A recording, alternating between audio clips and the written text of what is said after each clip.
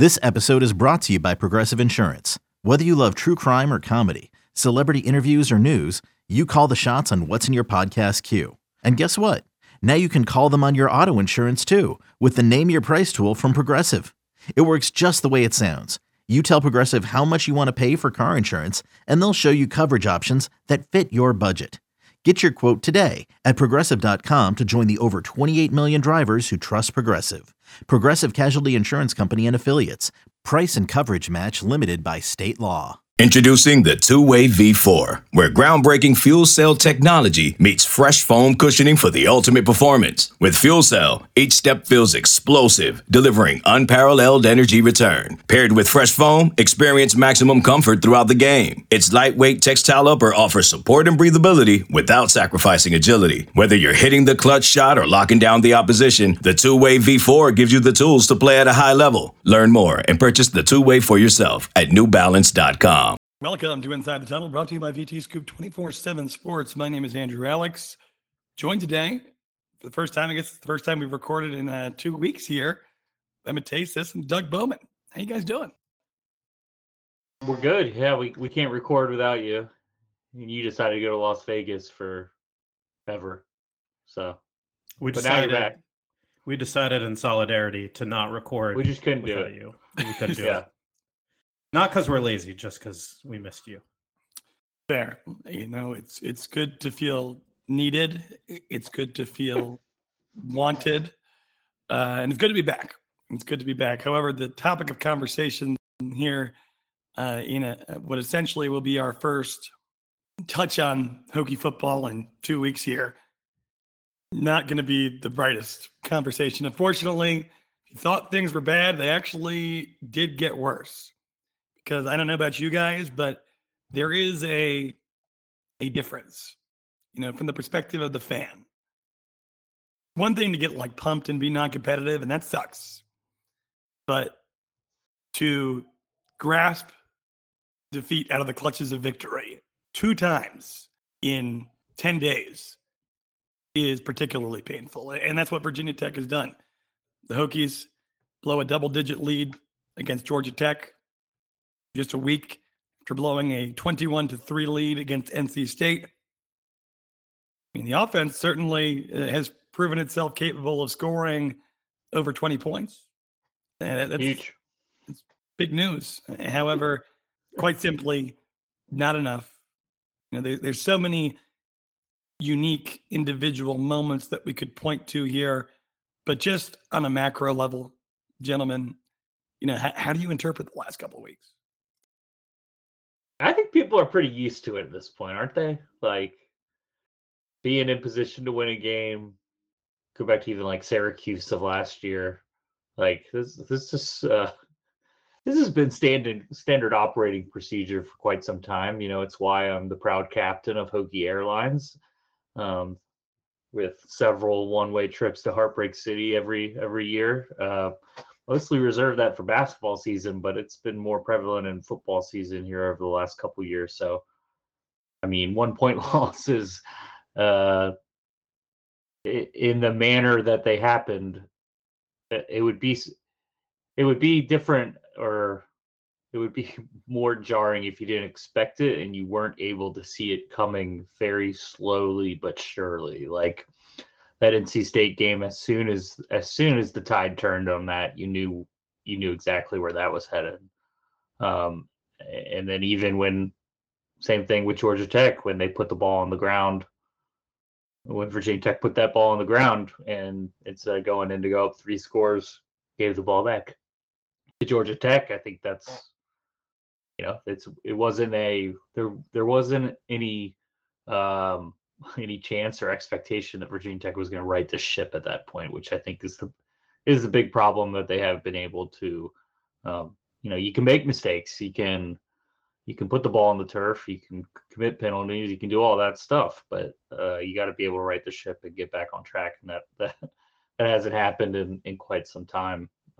It seems like I don't know about you guys, but 3rd and 19 against Georgia Tech, that seemed like a lock for Georgia Tech to convert, and it happened pretty much exactly how I envisioned it happening as well, with just like just barely eking over the first down marker. So like at this point, after the end of the Justin Fuente era and then this season, like no lead is safe, and like we kind of expect that.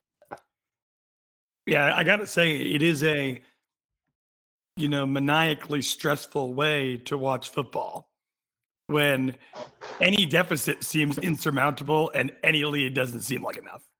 Like I know that I was just telling these two guys before we started recording, I was in Vegas with some Californians who I work with who don't know much about Virginia Tech football, but double-digit lead, about to extend the lead to what probably at that point should have felt insurmountable had Virginia Tech scored before Keshawn King fumbled.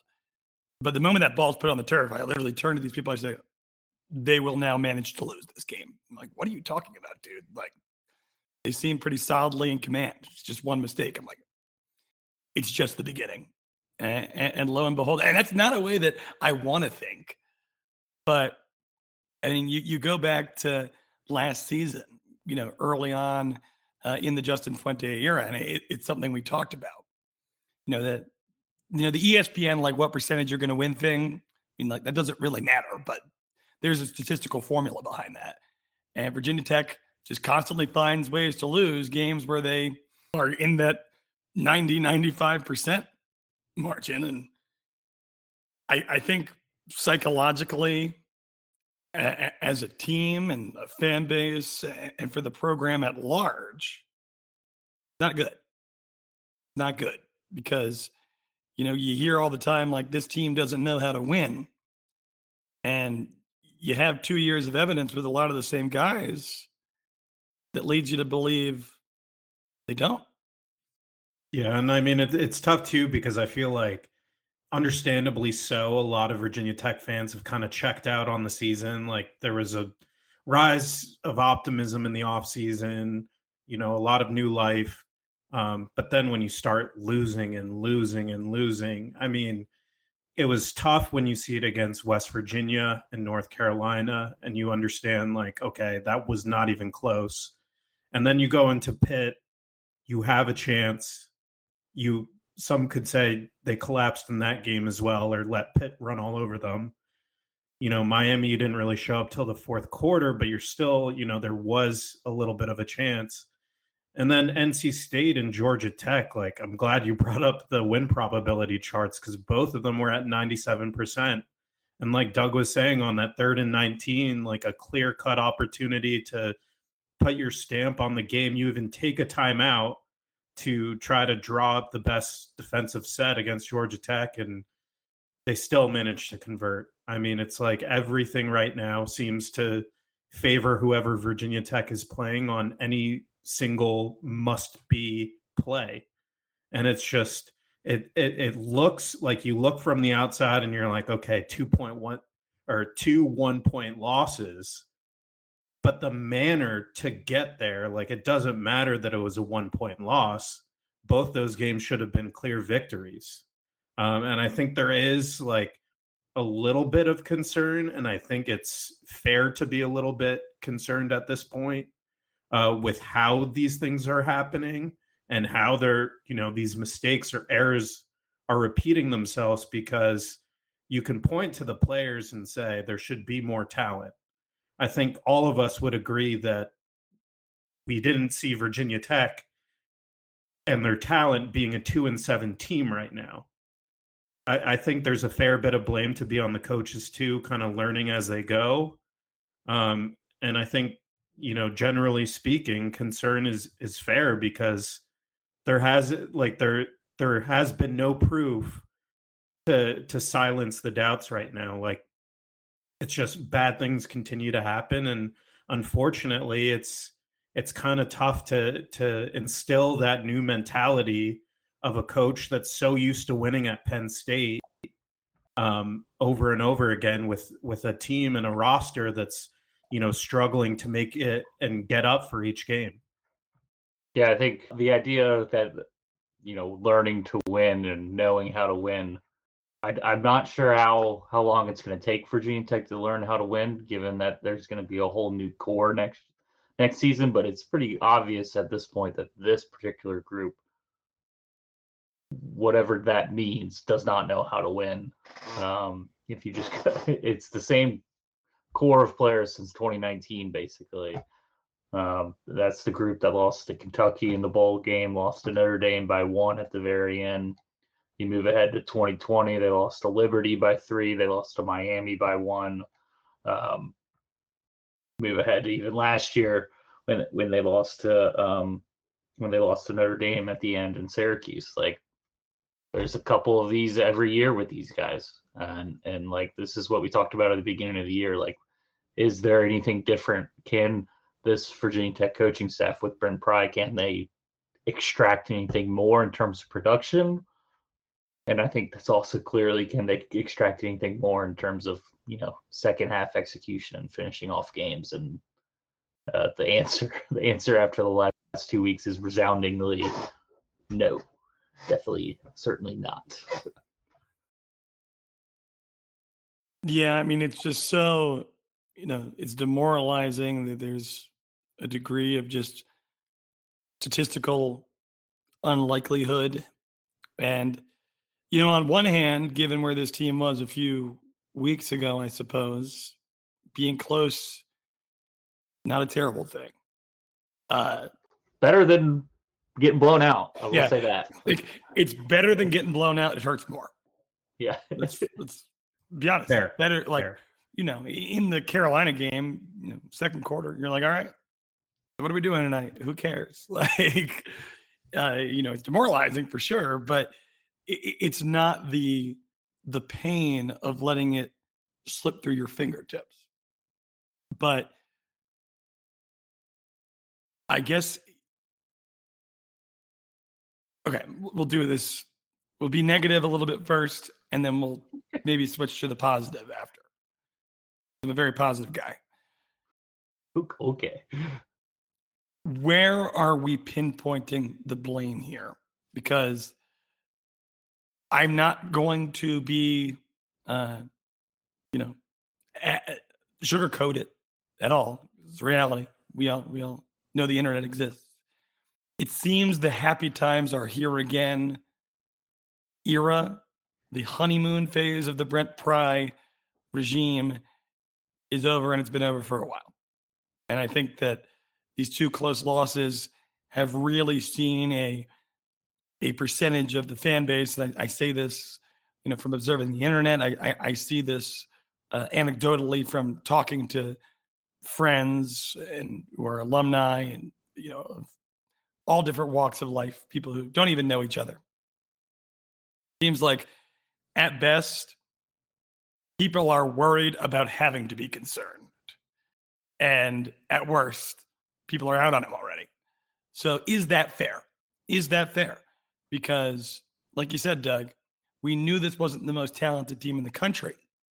We didn't expect this to be a 2-7 roster. And this is a team that has not been significantly impacted by injuries, really, at all. I mean, you didn't have Malachi for a while. Some dudes have gotten banged up. There's no, when Burmeister went down and knocked Kadum was the starting quarterback moment here. Or when we talked all offseason about what happens if one offensive lineman gets hurt. Which could still happen. Could still happen, but it could still be a huge problem. But that hasn't happened either. Yeah. So you look at this recent stretch of games, and where are we pointing fingers? I think you still have to largely point the fingers at the recruiting problems of the last 3 or 4 years. Like, this is not a talented roster.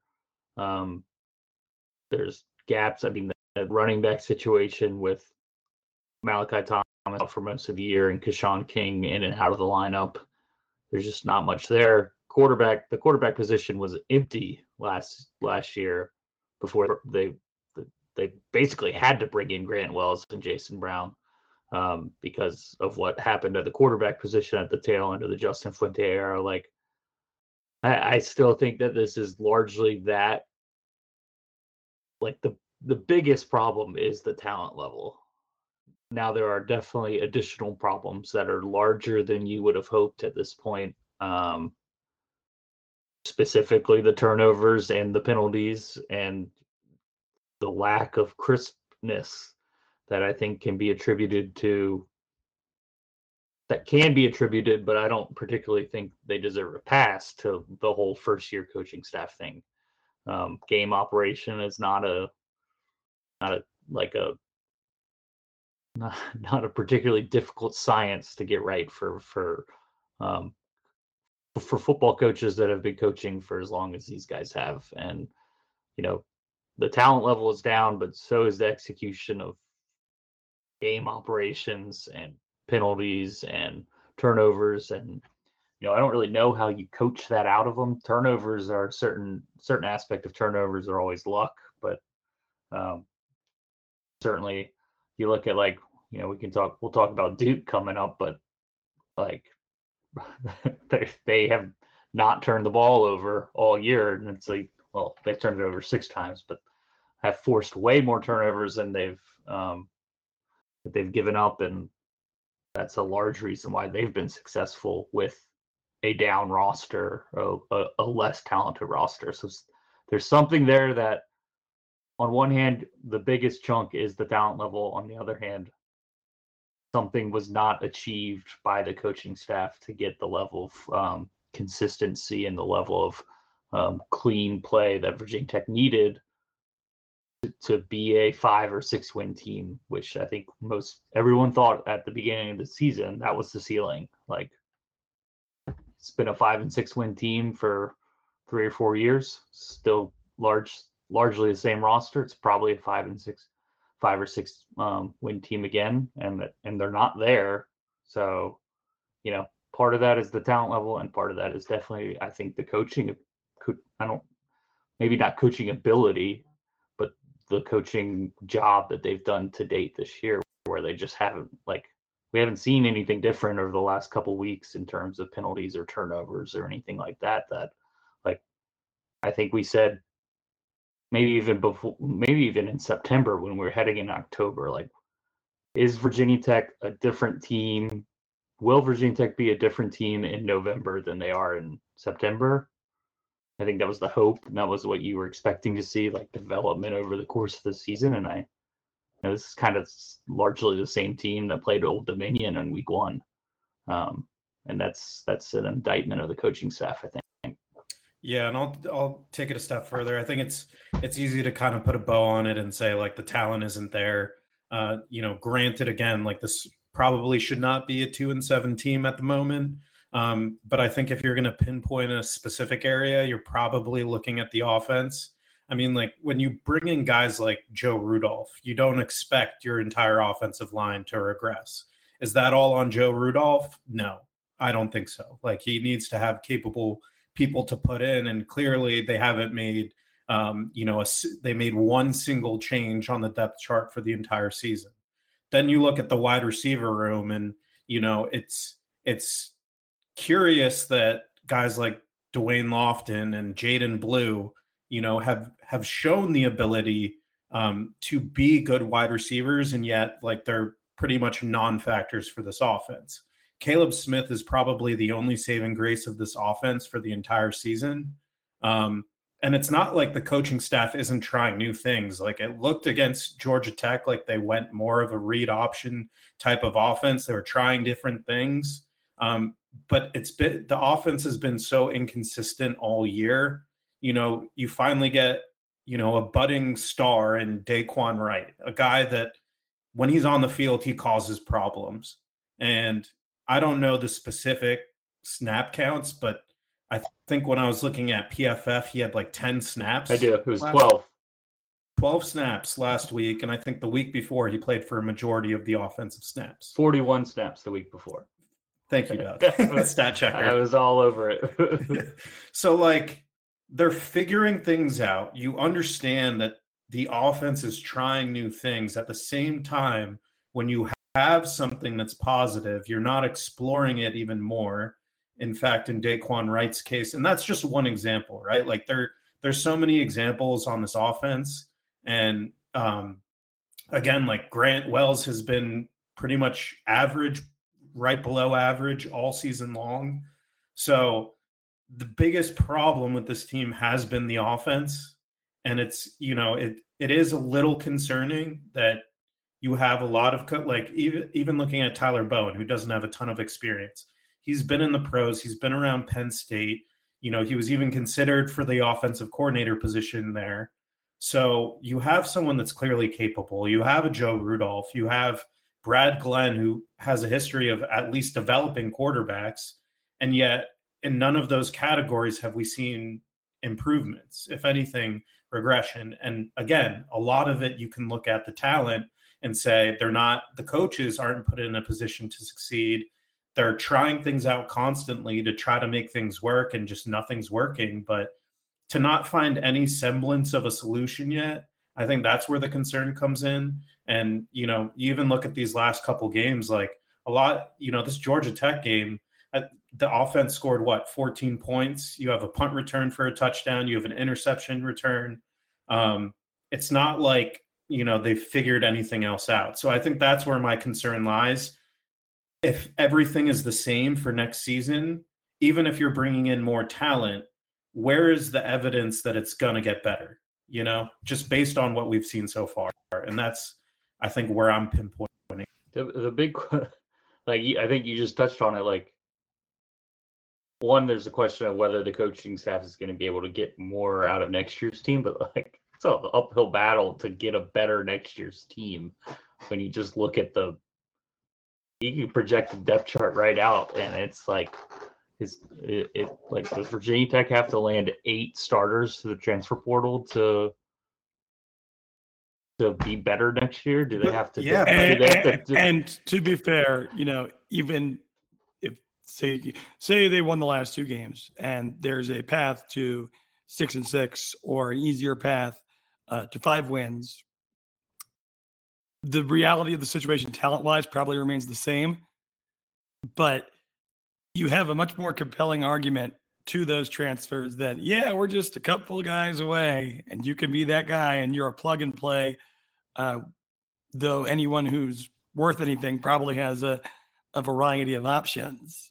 I would love to go back through, like, transfer portal recruiting success and see, like, the difference between, like, a 3-9 team versus, like, a 6-6 team that's, like, like a ascending team versus a descending team, and whether and how big of an impact that played in portal decisions. And I think the other problem with that is what we know about the portal is it's not particularly it's a crapshoot too.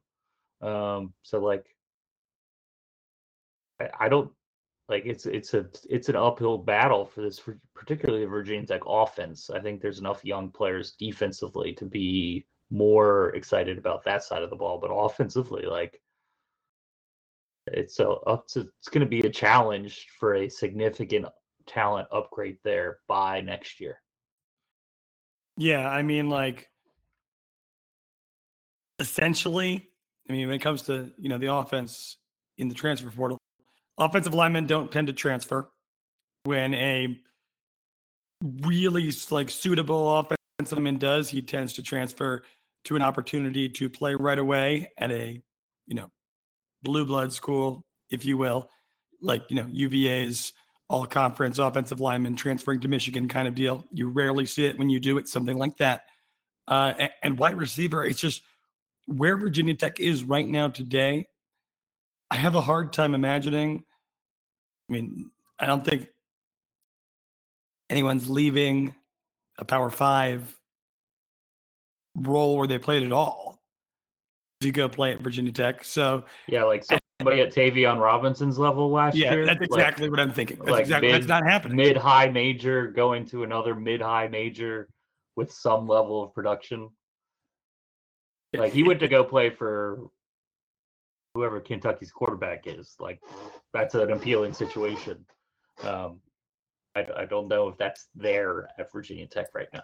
Well, also just with wide receivers in general, like, I agree with the sentiment. Like, you're normally getting a guy like, Damon Hazleton is a guy from Ball State that does really well, and you bring him over. Like, you're getting guys from lower tiers of competition, but even the wide receivers, like back to the point about Jaden Blue, like you understand 2019 was a long time ago and he had a 1,000-yard season, but even in this Virginia Tech offense where you would like to think that the players around him, the coaches around him are elevated from a program like Temple, like he's still having statistically his worst season in college playing at Virginia Tech after transferring. And I understand like there were circumstances in the offseason that affected him and, he wasn't 100% healthy, but, point being, like, even if Virginia Tech found someone that caught 100 passes for 1,000 yards and 10 touchdowns, how do we know that in this offense they would scheme someone like that to be that type of productive player? Like it really is a crapshoot, and it kind of sucks that Virginia Tech doesn't have that identity on offense, because you can't really sell someone to come into the offense and replicate that type of production at a higher level. So cart ahead of the horse, I suppose, as we worry about next year already. But like I mentioned, Virginia Tech played a little bit more competitively. Obviously, they did. I mean, the 2 losses by a combined 2 points. What has gone right? Because the reality is a play here, a play there, and Virginia Tech's won 2 games in a row. And that's not something that could be said about any of the losses prior. Maybe save Old Dominion, which talk about something that was really a precursor and everyone should have expected what happened after that. But nonetheless, what has gone right? What has improved for a team that continues to lose, but now is showing at least signs of life for 3 quarters? I think you I think you nailed it there. Virginia Tech's defense has played well enough to keep the offense in the game against a undermanned NC State team with a backup quarterback and then a freshman who ultimately smoked them, and then an underwhelming Georgia Tech offense. I think that's Tech's defense did the same there for a little bit against Pitt until Banacanda got rolling. Like if Tech's defense plays well enough, they can hang around against ACC coastal mid-level teams like that. I think that's largely what happened here in the last 2 weeks, and they just weren't able to get it over the hump. I think mostly because the offense is where it is. Matei said it earlier, they got to 27. They haven't quite gotten to that 28-point number we keep talking about, but that was a pick 6 from Kelly Lawson and a punt return from Tucker Holloway. It's like they have an offense that gets 1 or 2 drives per game that they can move down the field and score a touchdown. So it's 7 to 14 points. And then they have an offense that gets 1 or 2 big passing plays to Caleb Smith, like literally only Caleb Smith. And that's another 7, 14 points, and there's your offense. And in between or other than that, it's just not there's not enough offense there. And that's why, like, Virginia Tech's up 21-3 against NC State on the heels of a couple big pass plays to Caleb Smith, and the rest of the game that the offense doesn't do anything. The defense gave them 3 quarters to build a bigger lead than they could. Kind of the same thing against Georgia Tech, where the defense gave them it was 27-16 in the fourth quarter, 16 points in most of the game. Is like, you've got Tech's offense has to be better. That's the main thing, and that's what went wrong. What went right, back to Andrew's original question, is the defense was good enough to win the game, at least. And at least in the NC State case, until they kind of wore down and gave way. But like 22 points, you should be able to win that game. Yeah, and I think, like, for the most part, even like this entire season, maybe minus the West Virginia game and maybe minus North Carolina, like, the defense has done a great job at keeping Virginia Tech in the game. And I think even that West Virginia game was 16-10 at the end of 3. It's true. Like, it's right there. Yeah, it's true. So maybe just that North Carolina game with Drake May, who's becoming a Heisman candidate after I called him a fraud, but I took that back. Anyways, for some optimism. That was fun. That was a fun one. For some optimism, like, I mean, the offense hasn't been great, but in back-to-back weeks, like Caleb Smith, although he has these lofty expectations to be the number one guy, and we can debate all day whether he should be or not, he's lived up to the billing, and he makes a difference for the offense, whether it's, 4 catches in one game or, just a couple big plays.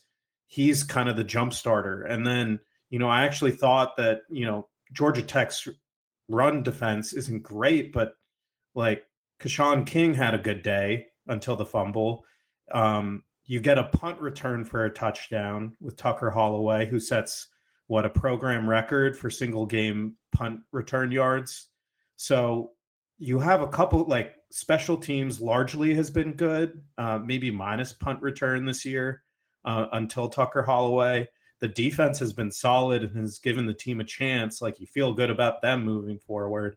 It's just the offense trying to figure it out. And like, the one thing I do respect, like, although I would say I'm like concerned with the offensive approach this season, they're trying new things. It may not be chucking in a new quarterback, but they tried kind of a new scheme. There was that one, I think it was Chance Black, attempted trick play. Like, they're trying new things, and I respect it, even if it's not working. That was a funny play too.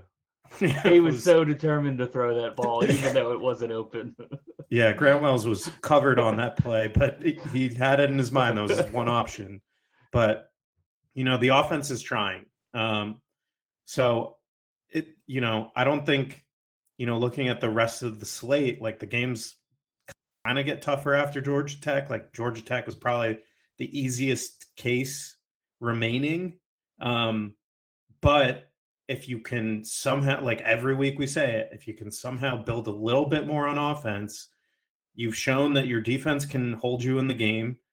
Your special teams now gives you a chance to make plays and help out your offense. And you just kind of have to rely on that combination. Like, it's going to be a defensive-minded program.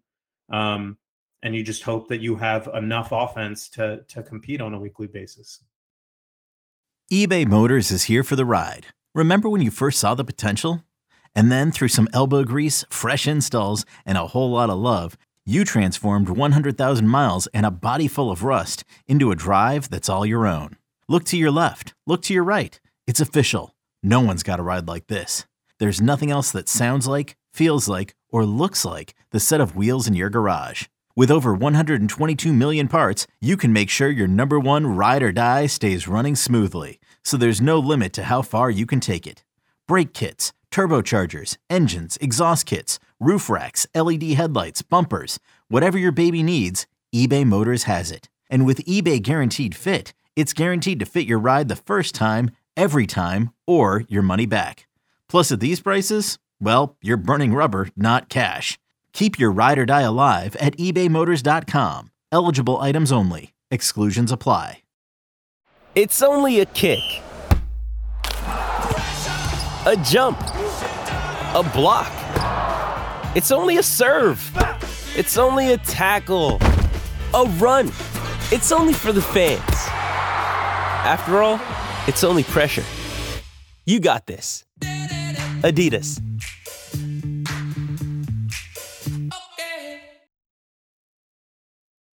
Yeah, and to your point about Virginia Tech's offense, right? And going back to NC State, Doug, when we previewed that game, it was kind of like the shared sentiment was, well, NC State's offense, this is before we knew they were going to put the freshmen in, was abysmal, which they were until they made that change at quarterback. So is Virginia Tech. So it's going to come down to who turns the ball over and who can get big plays. And early on, it looked like Virginia Tech was getting big plays. When I say early on, I mean like for a period of time during the third quarter. It looked like they had gotten something together. But then NC State makes the switch. They start getting the ball rolling. And you know how, like, you're watching an NFL game and a team scores and it's like, oh, there's 12 seconds left. It's like, oh, that's too much time for Aaron Rodgers. That's too much time for Josh Allen. That's too much time for Patrick Mahomes. Because you know that they're capable of moving the ball in a hurry and just sustaining a drive. The Virginia Tech, it's like there's no such thing as too much time, because it's like there's very few examples all season of them being able to put something together offensively where there wasn't a big play involved to move them down the field. And those have come few and far between. I think that there might have been a couple of examples, like late in the game against Miami, against NC State, the one with Daquan Wright, where they just seemed to feed him time after time after time, and it looked like the offense had finally found some rhythm. It's hard to find rhythm, and though it wasn't as much of an issue against Georgia Tech as obviously it was against NC State, for an offense that struggles enough to find rhythm, penalties are just absolutely killer. And you can blame talent, you can question play calling. It's easy for us armchair quarterbacks to question play calling, because at the collegiate level, with the right talent, the plays will work. Like, Justin Fuente's offense looked abysmal with Braxton Burmeister in a way that it did not look abysmal with Gerard Evans. And you can include the guys that surrounded him. But at the end of the day, all of that combined with discipline, with the play calling, maybe pinning it on not using. You have to take what you have and use it to the best of their abilities, right? If you want to win football games. And I think we've seen some progress there with the addition of Wright. I think it was awesome to see, Tucker Holloway come in and return that punt. And maybe it's a one-off, but maybe it's a situation where you're like, where's that been all season? Where's that spark plug been? So I don't know. It still very much looks like a team, as it obviously should, when you're 2-7, that's trying to figure it out.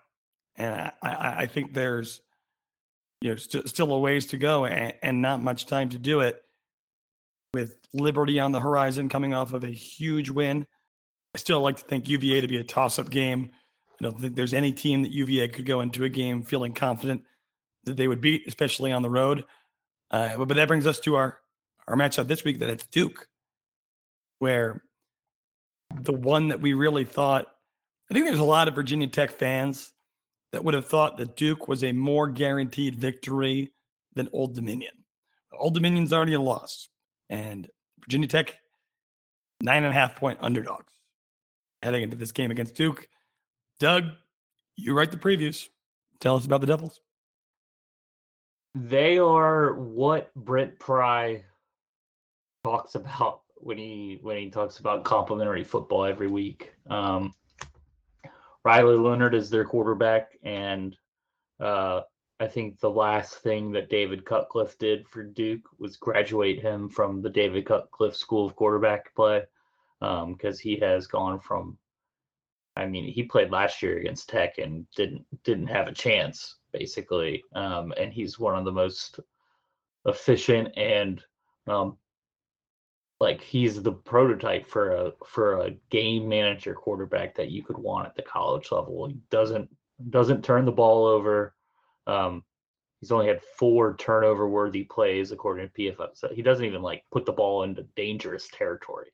They don't throw the ball down the field, but they don't have to, because the running game is really strong, which is the second part of this complementary football team.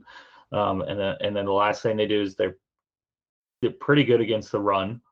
The defense is the leaky part of the team, but the offense has carried them enough. Like we were talking about with Virginia Tech's offense needs to be good enough. Like Duke's defense plays well enough, and the offense picks up the slack to win the games.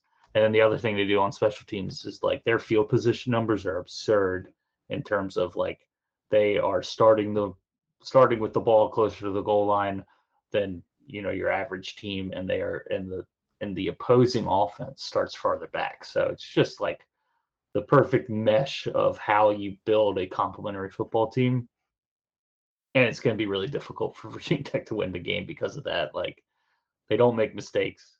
I think Tech is number like 124 in the country in turnovers, and Duke is like third in the country. For Virginia Tech to win a game this year, to win another game, they need help from the other team. They need a turnover. They need a bunch of penalties. They need something to give them an extra possession or two, which will give them that, just from a sheer numbers game, it'll give them more offensive possessions from the other team, and hopefully you can get another 7 to 10 points out of them. And that's the difference. This Duke team is not going to do that. They're going to take care of the ball. They're going to run the ball. Leonard is a very, very talented and good runner. I think this is actually Tech's first true dual threat read option game that the defense has faced all year. So I think that's something really interesting to watch, is how Tech defends it. Leonard will hold on to the ball very long and then pull it and run the other way. And if you're not good at, if you're not ready for it, he's going to run over you. That's what he did against Boston College last week. So it's just not a good matchup for this Virginia Tech team in terms of how fundamentally sound and how complementary, and how they're just not going to beat themselves. And they're playing a team in Virginia Tech that will beat themselves and needs help from the opposing team to really have a chance. So, it's just a tough matchup, and it's pretty crazy to see what Elko has been able to do to turn it around to this level. Like Virginia Tech beat the doors off of Duke last year in Justin Fuente's last game. Like, it was over. Like, everybody knew what was coming. They fired Fuente a couple days after that game, like 2 days later, and Tech won that game 48-17. It wasn't even close.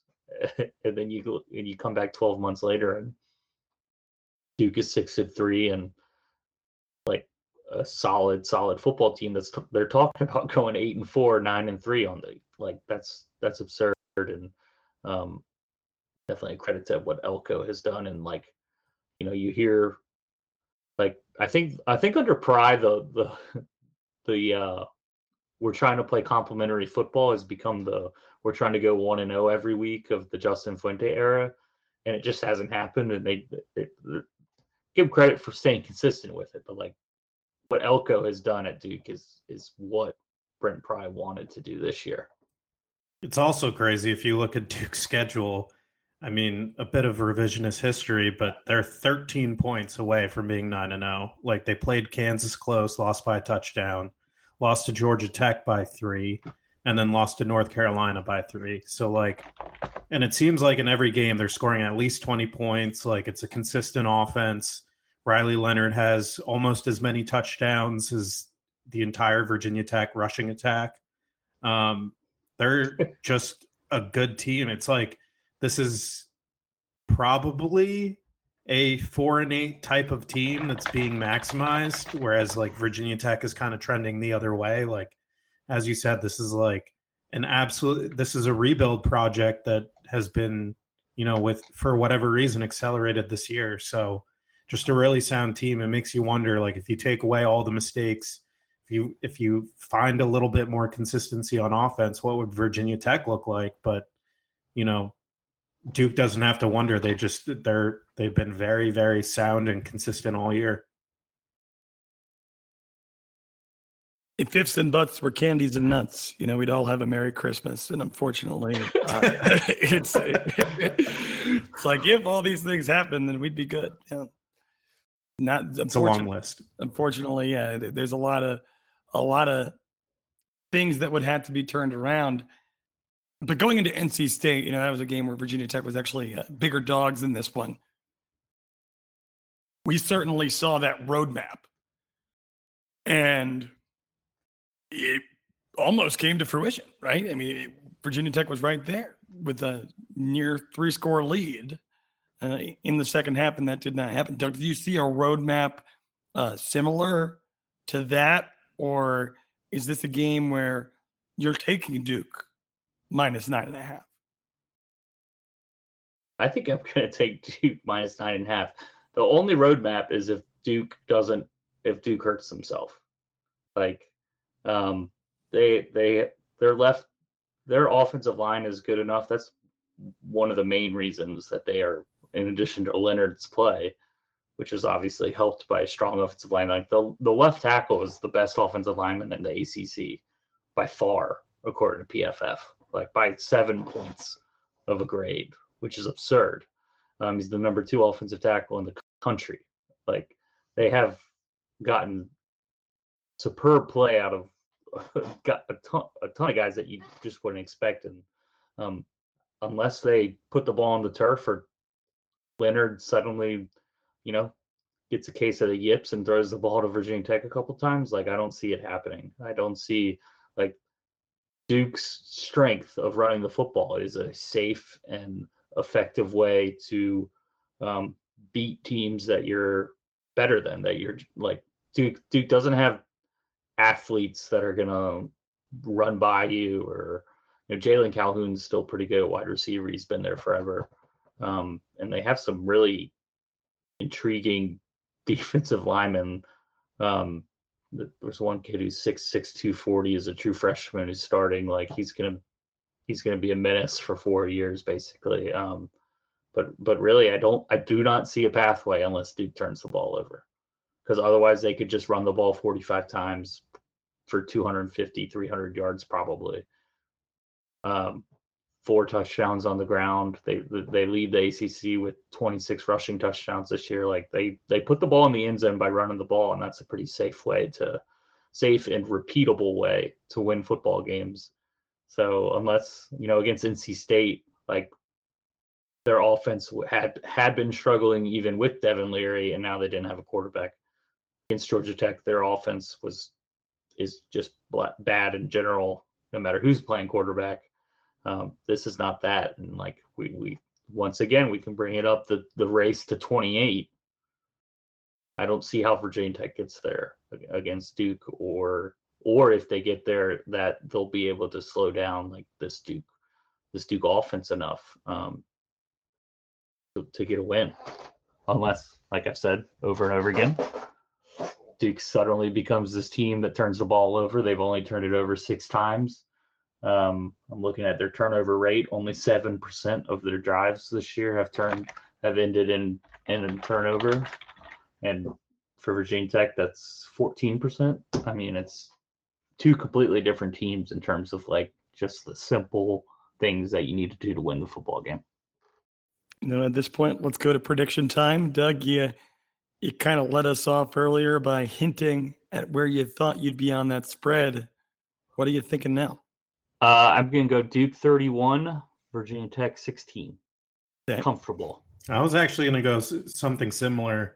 And also, like, looking back, I remember, like, after that Kansas game, circling Duke and being like, they're going to be a big problem, just the way they play versus how Virginia Tech is playing. And, since then, we've only gotten more evidence to support that. So, like Doug was saying, unless Virginia Tech can figure out how to make big plays to Caleb Smith, get very far ahead, and kind of slow down that running attack, it's more than likely that Duke will be able to score first and continue their rhythm and kind of chip away all game, where we've seen the Virginia Tech offense just, try to make something happen.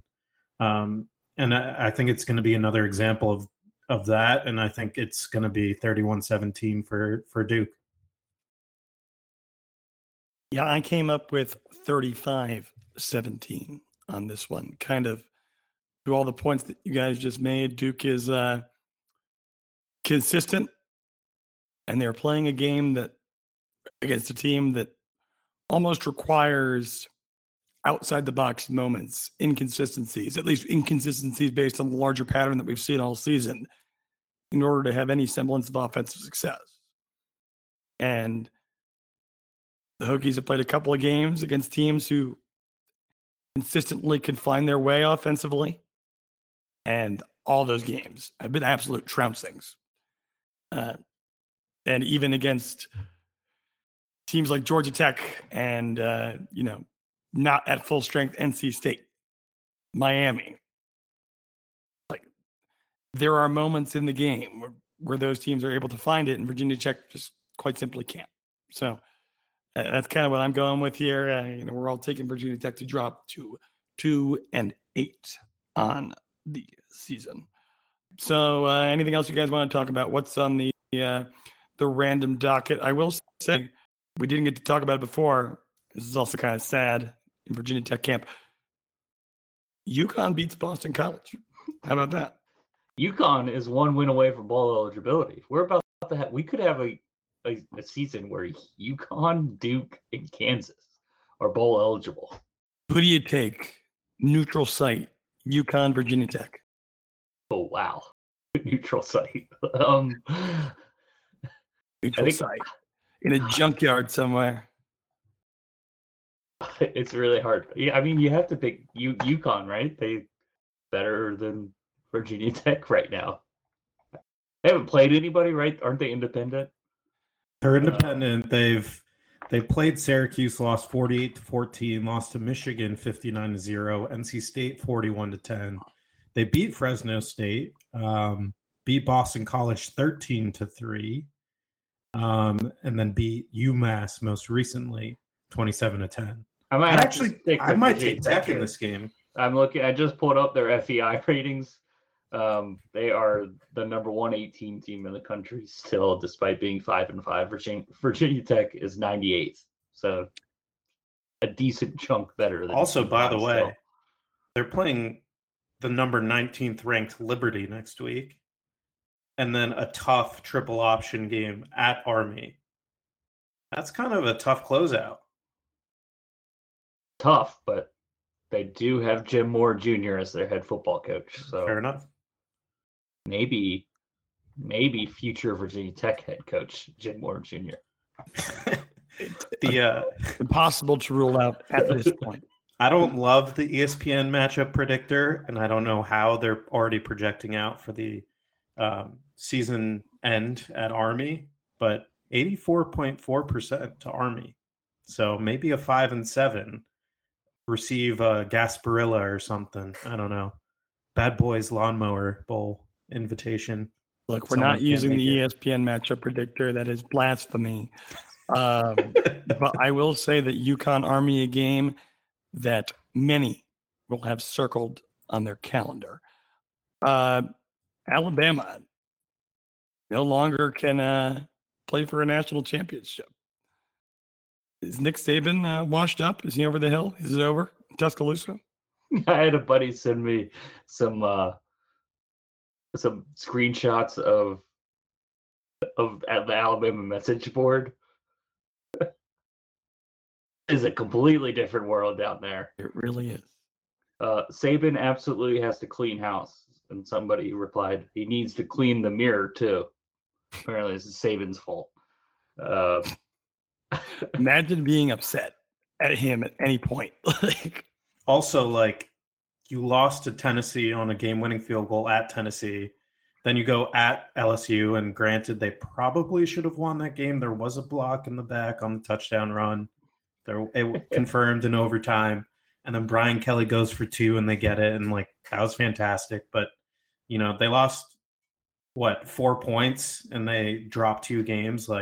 They're still an elite team. They still have a 5-star pipeline coming in. They're not washed at all. It's just this one fan says, I guess they're talking about they don't like their defensive coordinator, I guess. They said, if he's not gone, it's going to be difficult to stay locked in as a fan next year. It's been tough on Alabama fans. It really has. It really has. Guys, I have a good transition because I don't. If someone's contemplating turning us off right now, Virginia Tech basketball. Oh yeah. Can we dominant perform again? They were supposed to win by what was the spread, 37 or something, but Grant Basile, unbelievable. Storm and then Basile. Storm the Basile missile crisis. I mean, there's a lot of them. The real deal, the Max deal, the Steel, Grant Basile. Ooh, that was quick. But like, You've been workshopping some stuff. you got to get out early in basketball season. Yeah. But Sean Padula stepping in, 18 points last night. He looks great. He looks like an upgrade over Storm Murphy. Hunter Couture didn't really have to do anything. Like, some of the guys on the bench looked good. Like, I think it's going to be a fun season. I mean, I absolutely refuse to read too much into this game against Delaware State. I'm overselling. However, Basile comes in his first game and scores 30 points in 25 minutes, 3 for 6 from beyond the arc, or 6 from 9 from beyond the arc. Lynn Kidd looks stronger. Sean Padula, I mean, there obviously had to be an expectation for improvement there, given that, like, last year he was playing true freshman, no true, full off-season program to work with. Hunter Couture doesn't really have that good of a game, but we know what he's capable of. We all assume this is going to be the year that Maddox is going to step up. You see him in double figures. Gus Butts didn't even play. Exactly. And then, you get double digits off the bench from John Camden, a transfer. MJ Collins either. Yeah, MJ Collins, a freshman. And then Potat. Am I pronouncing that correctly? I think it's Elijah Potat. Yeah, Elijah Potat. He comes in, puts in 9. It seems like there is some depth there. And, it's easy to look at a performance from a guy like Basile and then some of these guys coming off the bench as transfers it was Delaware State, but at the same time, it took a while for everyone to accept that Keve Aluma was the real deal as a transfer from Wofford. So maybe Mike Young is just the foremost expert in finding experienced players who have played at the Division I college level that can fit right into his system. And if that's the case, the question before Mutts returned was, is Virginia Tech a tournament team or an NIT team? What's a fair expectation for the year? The moment that Mutts returned, I said, yeah, tournament again. That should be the standard. And based on early performances against a not tournament team in Delaware State, you can see the roadmap. It was cool. So, hey, am I overselling it too, Doug? Well, I think you began that by saying that you weren't going to read into it a game against Delaware State, but obviously that was a good first performance. I thought the shooting level of this team is beyond what any recent Virginia Tech team has put together in terms of shooters on the floor. Like, Mutts is a selective spot up 3-point shooter, and Basile looks to be a little better than him. He's just a scorer. At least that's what he was last year.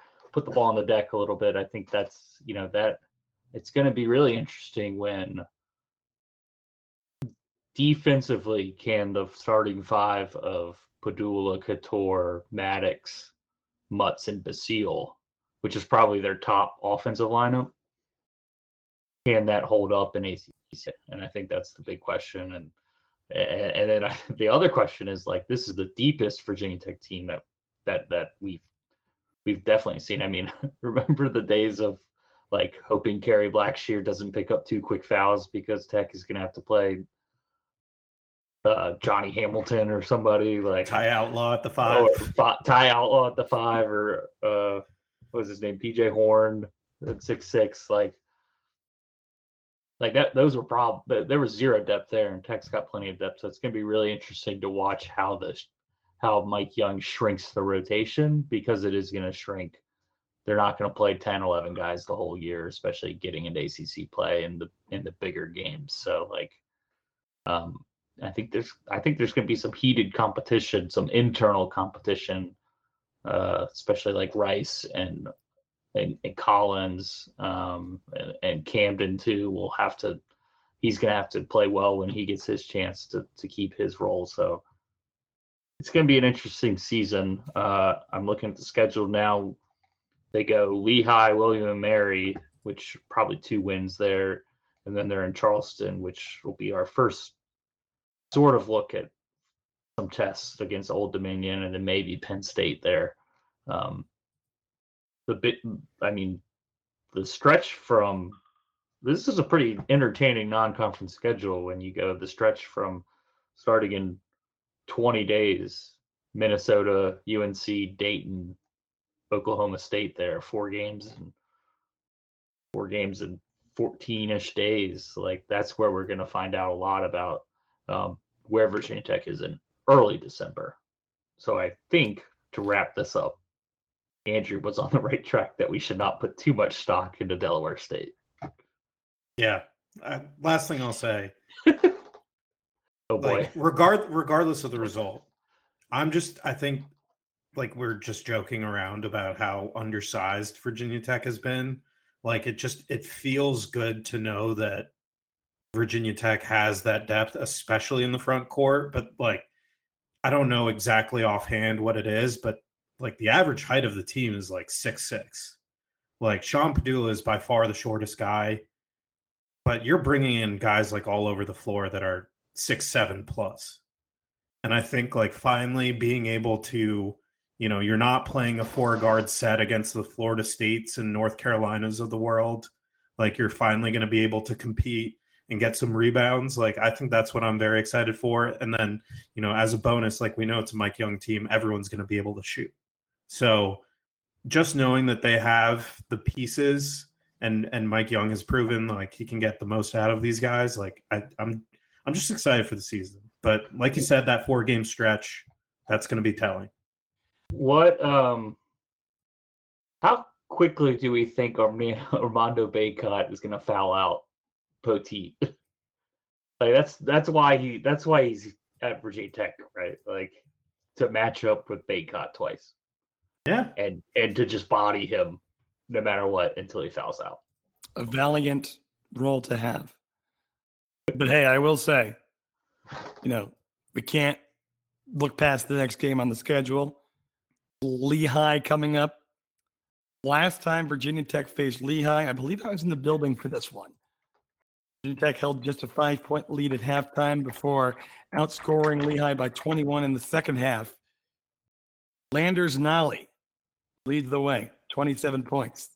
Virginia Tech, 79-53, back on November 16th, 2019. Where Lehigh. were you when? Lehigh opened their season with a 90. You don't get this information anywhere else. I mean, listeners, Does anyone else care? Probably not. But probably not. But Lehigh lost to Syracuse 90-72 to get the season started last night. They'll go to Blacksburg, and then they open up their home slate Sunday in Lehigh, which is in Bethlehem, Pennsylvania, against a school called Misericordia. That'll be a good warm-up game for the Marist game coming up for them on the 16th. I very well might be going to Blacksburg for the Virginia Tech William and Mary basketball game coming up, if for no other reason than I was offered free tickets and I have some things I need to take care of there. So we shall see. We shall see. All right, gentlemen, I'm done. Any last words? I got nothing. All right. Inside the Tunnel, VT Scoop, 24/7 Sports. We will talk to you next week, probably, as we talk about Virginia Tech coming off of we all assume to be a loss against Duke, but who knows? Anything can happen. God, I can't believe those words are coming out of my mouth. If you played that to me 3 months ago, I would have been very surprised. And to finish up my sentence, against number 19, Liberty. We'll talk to you then. Have fun. As always, go Hokies.